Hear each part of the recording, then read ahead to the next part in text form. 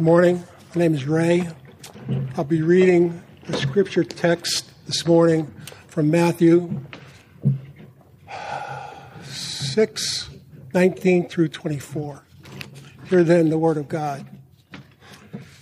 Do not lay up for yourselves treasures on earth, where moth and rust destroy, and where thieves break in and steal.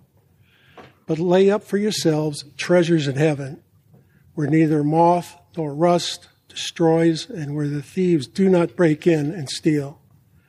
For where your treasure is, there your heart will always be. The eye is the lamp of the body. So if your eye is healthy, your whole body will be full of light. But if your eye is bad, your whole body will be full of darkness. If then the light in you is darkness, how great is the darkness? No one can serve two masters, for either he will hate the one and love the other, or he will be devoted to the one and despise the other. You cannot serve God and money. The grass withers, the flower fades, but the word of our God stands forever.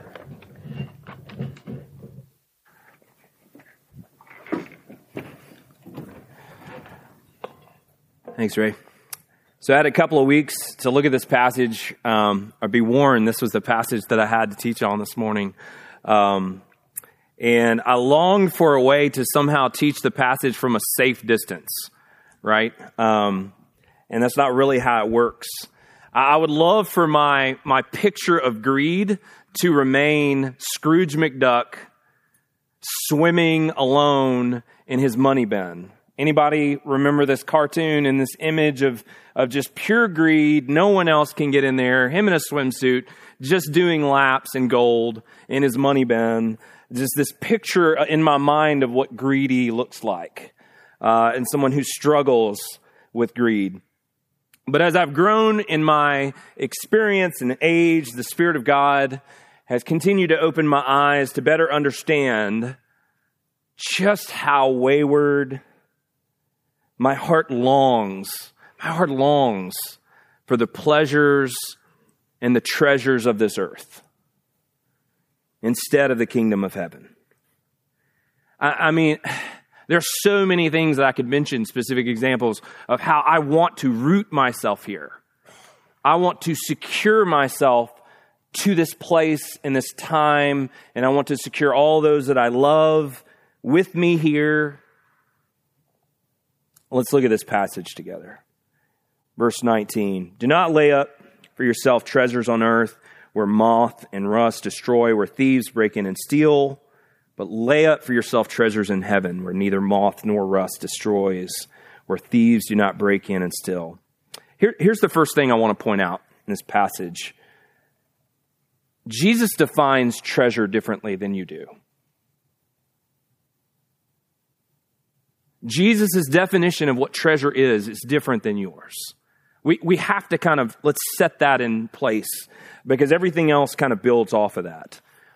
We have to understand that since the beginning of creation, our tendency, our struggle, our natural, deep desire is to try to replace God with something better.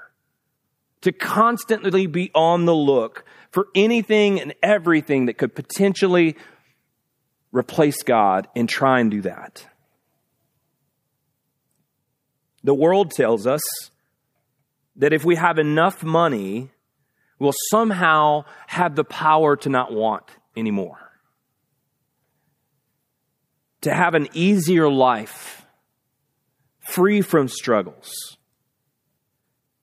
The lie that we often believe is that money gives us control. What we don't hear enough about is the fear that money generates. We don't hear enough about the insecurity that riches can bring.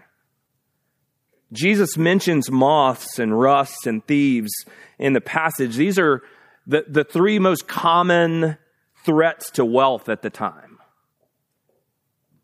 And by sharing this, Jesus is pulling earthly riches close and heavenly riches together to show us just how ridiculously fleeting and insecure earthly riches are. There's a quote in the front of your bulletin by Randy Alcorn in his book, The Treasure Principle. It's a very short, small book. So if you ever want to read it, it's super tiny. You can probably find it in any Goodwill because they're just, usually churches just give them out by the tens of thousands and they end up there anyway. So if you want to save some money, you can look there. He says this, when Jesus warns us not to store up treasures on earth, it's not because wealth might be lost. It's because wealth will always be lost. Either it leaves us while we live, or we leave it when we die. No exceptions. Realizing its value is temporary should radically affect our investment strategy. Jesus goes on to say in the sermon in verse 21, where your treasure is, there your heart will be also. And Jesus is sharing a principle here that we see all throughout the Bible, and it's this, that money is a great revealer of where our heart is. You hear this in movies sometimes, like follow the money, like follow the paper trail. And in this sense, spiritually, money is oftentimes the great revealer of where our heart is. How do you spend your money? Where do you spend your money? What value do you place on it? This is exactly what Jesus was addressing with the rich young ruler that came to him in Matthew 19 and asked him, how can I have eternal life? And we see earlier in that passage that this rich young ruler had kept the law perfectly, but do you remember what Jesus' response was? Go sell all your possessions and give them to the poor, and you will have treasure in heaven. And come follow me. Jesus isn't saying that it's a sin to be rich, but he doesn't mix words in saying that riches bring more challenges to following after him. In verse 23, he says it's difficult of chapter 19, in the story of the rich young ruler, it's difficult for a rich man to enter the kingdom of heaven. Jesus is teaching us that earthly possessions make terrible gods. And that our hearts are often predisposed to love the right now instead of waiting for the yet to come. Without fail, every time I eat Mexican, I fill up on chips and salsa. It is a standard that I know that oftentimes drives where I go to eat, because I know that if I'm hungry, I can go to any of our local establishments and I'm going to have chips and salsa in front of me probably before I have water. They're that fast with it. And inevitably, I am going to start eating those chips and salsa, and I'll probably order a meal that I'll never finish because I'm already full. Anybody else have this issue? Predisposed to want the right now instead of waiting for the not yet. Paul writes to Timothy in 1 Timothy 6:10, the love of money is a root of all kinds of evils. It is through this craving that some have wandered away from the faith. If you're familiar with the series Lord of the Rings, we get one Lord of the Rings quote and one sports quote per sermon out here. And I don't know, the Oakland A's thing might have been it. I don't think there's another one. If you're familiar with the Lord of the Rings, you're familiar with the creature Gollum. This pathetic, sniveling, snarling creature that once was a fisherman that found this ring of power and was quickly corrupted by it. And we even see in the movies and the book, it's this metamorphosis as this ring becomes all-consuming, and he becomes from a person to a creature. And even physical transformation as he goes from being part of a community to being all alone, and this ring being the only thing, his precious. All the while, this thing is consuming him.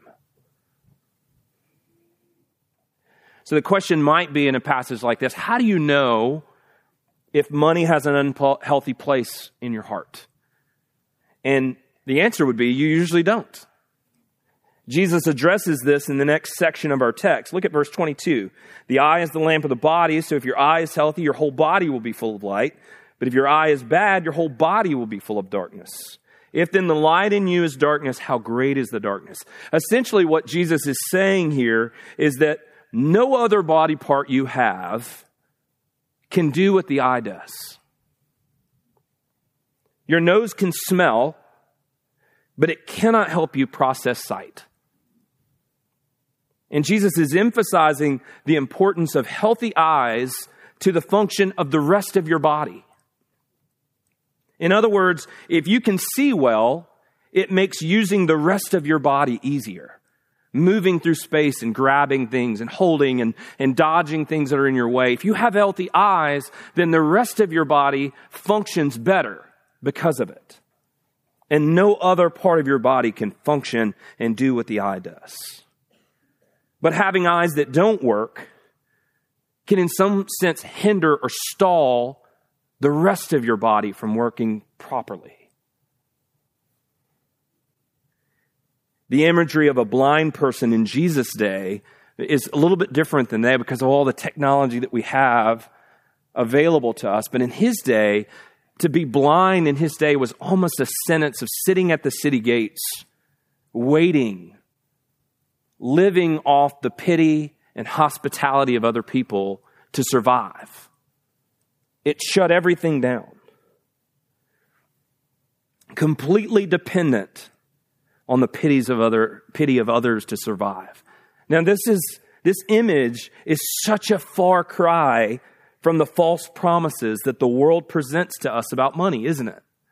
This idea of being blind and stuck at the city gates, completely dependent on the hospitality and pity of other people, 100% dependent to survive, is so much different than the false promises we believe that if you have enough money, that you can provide for yourself. You can detach from any dependence on anyone or anything. You can be self-sufficient. You can have control. But that's not the image Jesus is giving here. He's given us the whole opposite of that. He's given us this pitiful image of stuck,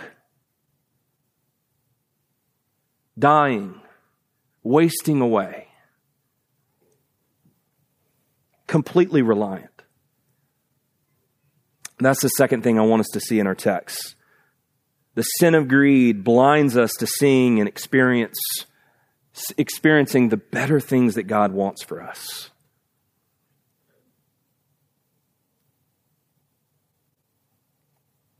Jesus is saying that pursuit of earthly riches has a blinding effect. It numbs us to reality. It's the frog in the kettle, right? You take a frog, you throw it in hot water. Don't do that. But if you did, it would jump right out immediately. Take a frog, put it in water, normal water, start heating it up. The frog will die before it ever knows that it's in trouble. Now that's a terrible image. But if you think about it, Jesus is not mixing words here on the life or death struggle that this is for us. So it's actually an appropriate image for us to take in. That this balance of money and possession and materialism is not something that we just should get right. We have to get this right.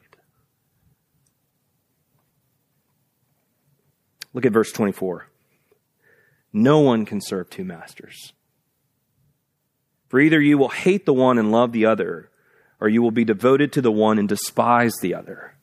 You cannot serve God and money. Essentially what he's saying is there's only one room in your heart for your precious. So what is your precious? I would wonder how many of us move through life with the false assumption that we can somehow fully devote ourselves to Jesus and his kingdom and also pursue the gods of control, security, success, family, career. So back to our question, how do you know if money has an unhealthy place in your heart? I stand by, you don't really know. You need help. Jesus says it's going to be a problem for us, and he offers us weapons to fight this sin of greed that exists in all of us. He offers his Spirit that he gives to us to reveal and point out and show us. He offers his word that gives us structure and gives us the clarity to know that this is a challenge for us. It's a reality and a truth that we have to face and shouldn't deny. He also gives us his people to be the embodiment of Christ with flesh on, speaking his word to us, offering us love and support and accountability in hard questions. So who do you have in your life that would be willing to tell you that money might be an unhealthy thing for you?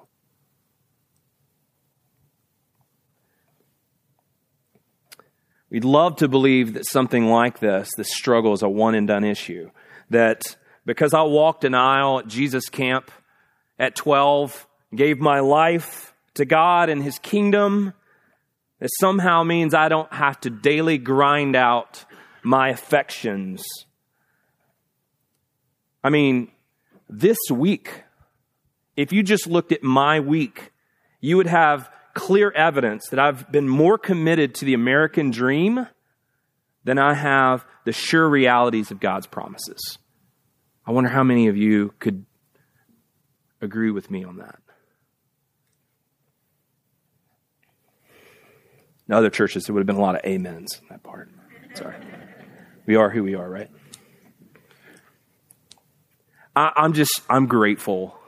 This table here that we look at, that we get to participate in. I'm just grateful that this teaching and Jesus' purpose in teaching it, his ultimate purpose is not to tell you and me, do better. That this is not a threat of violence against those who currently find themselves on the struggle bus. Those who are having a hard time balancing and reconciling at this current address, earth that you live in. Those who are struggling with the already and the not yet. Hebrews 13:5 says, keep your life free from the love of money and be content with what you have. For he has said, listen, he has said, I will never leave you nor forsake you. That's his promise to you who've spent your life devoted to money and found it to be a terrible God. That's his promise to you who daily struggle with wanting more than what God has currently given you. And let's be honest, like some of the things that we have and some of the things that it may not seem like much. It may seem like groaning and waiting. I have not had many experiences being under anesthesia, but I remember the first time. I remember someone saying counting to 10, count down from 10, and not getting to 1. I can remember waking up to this lady in post-op shaking me and saying, wake up, just gently shaking me, telling me to wake up. And I can remember thinking that I wanted to wake up, but my eyes weren't responding. They felt so heavy, like it just felt so heavy. And it was like, I want to wake up. I want to listen to you, but I can't. I just want to sleep right now. And I can remember her not leaving, her continuing to be there, her continuing to shake me gently, patiently. And then I can remember my eyes starting to respond, like they felt a little less heavy.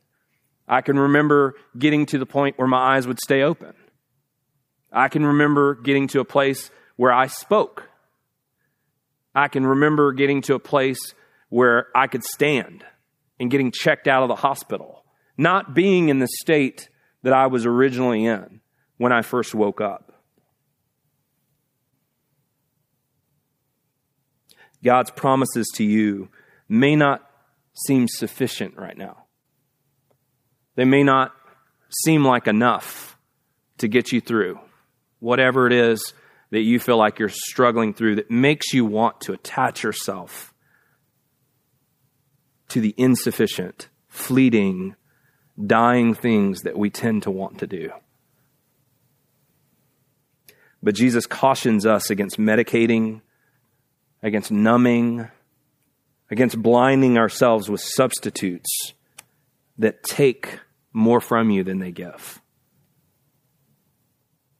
Jesus says, I have saved you from this. He saves us from the power sin has over us that holds us in this place, that holds us down and makes us subjects and slaves to the world. Just real quick, I want to touch on, that's what He's saved us from. I want to touch just real quick, briefly, on what He's saved us to. That takes us right into this celebration. How do we gather heavenly treasures? If you look at Luke 6, and I don't want you to turn there right now, but it's a similar sermon that Jesus gives. It's called the Sermon on the Plain. He restates a lot of what we hear in Matthew 6. In verse 20, you see a lot of the Beatitudes of what it means to wait for heaven versus satisfying ourselves in the world. And then in verse 27, he's basically saying, here's what we should do while we wait. And his answer is this: love your enemies. He goes on to say, give and it will be given to you. Good measure, pressed down, shaken together, running over, will be put in your lap. For the measure that you use will be measured back to you. Jesus is saying that the way that we use these weapons that He's given us to fight the sin of greed and connect and grow our connection with God's kingdom is by, not by just not being greedy, but by practicing indiscriminate generosity. By giving ourselves to those who are unworthy of it, who can give us nothing in return. I mean, that's the beauty of loving your enemy, is loving someone that you don't really want to love and there's no benefit to it for you. Indiscriminate protects us from serving our favorites, from only serving those who can somehow turn around and give us a reward for it. So even in your generosity, here's a hard question. Does your generosity ultimately come back just to serve you? Is it just another facade of bringing riches to yourself? Or does it cause you, in the way that Jesus is describing here, to push off the pleasures and the treasures of this world and force you to wait? With His death on the cross, Jesus purchased you from death. He freed you from the toil and the futility of trusting in fleeting and dying things as your Savior. He freed you from the power of sin that it had over you, making you unable to do anything else. And He promises His presence. I will never leave you. I will never forsake you. That's what this table is. It's Jesus saying to you this morning, I still haven't left you, and I won't. And I won't forsake you, and I'm here to strengthen you right here. I'm here to give you strength for the journey. Let's pray together.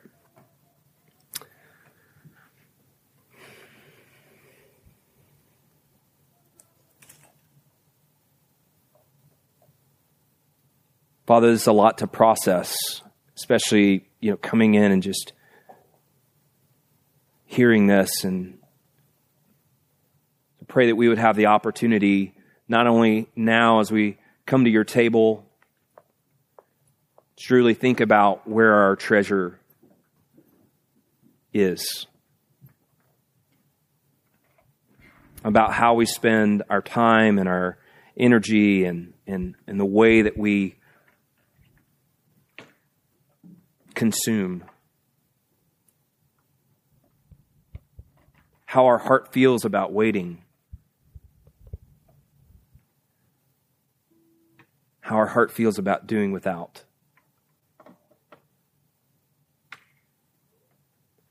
And in that moment, Father, seeing you who pushed off heaven and who pushed off His kingdom and became nothing, took on the form of a servant and gave all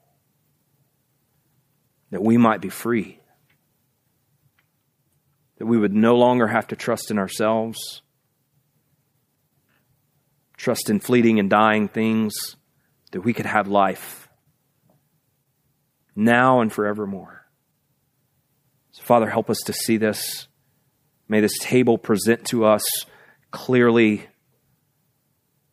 the cross and all that is offered to us in Christ. And we drink and eat it in and spiritually be nourished by it. We pray all of this in the name of Christ. Amen. We're going to sing a song together, and I would invite parents who drop their kids off in discipleship. You can exit during the song and pick up your kids and bring them back, and we'll all celebrate the Lord's table together. Let's stand and sing together.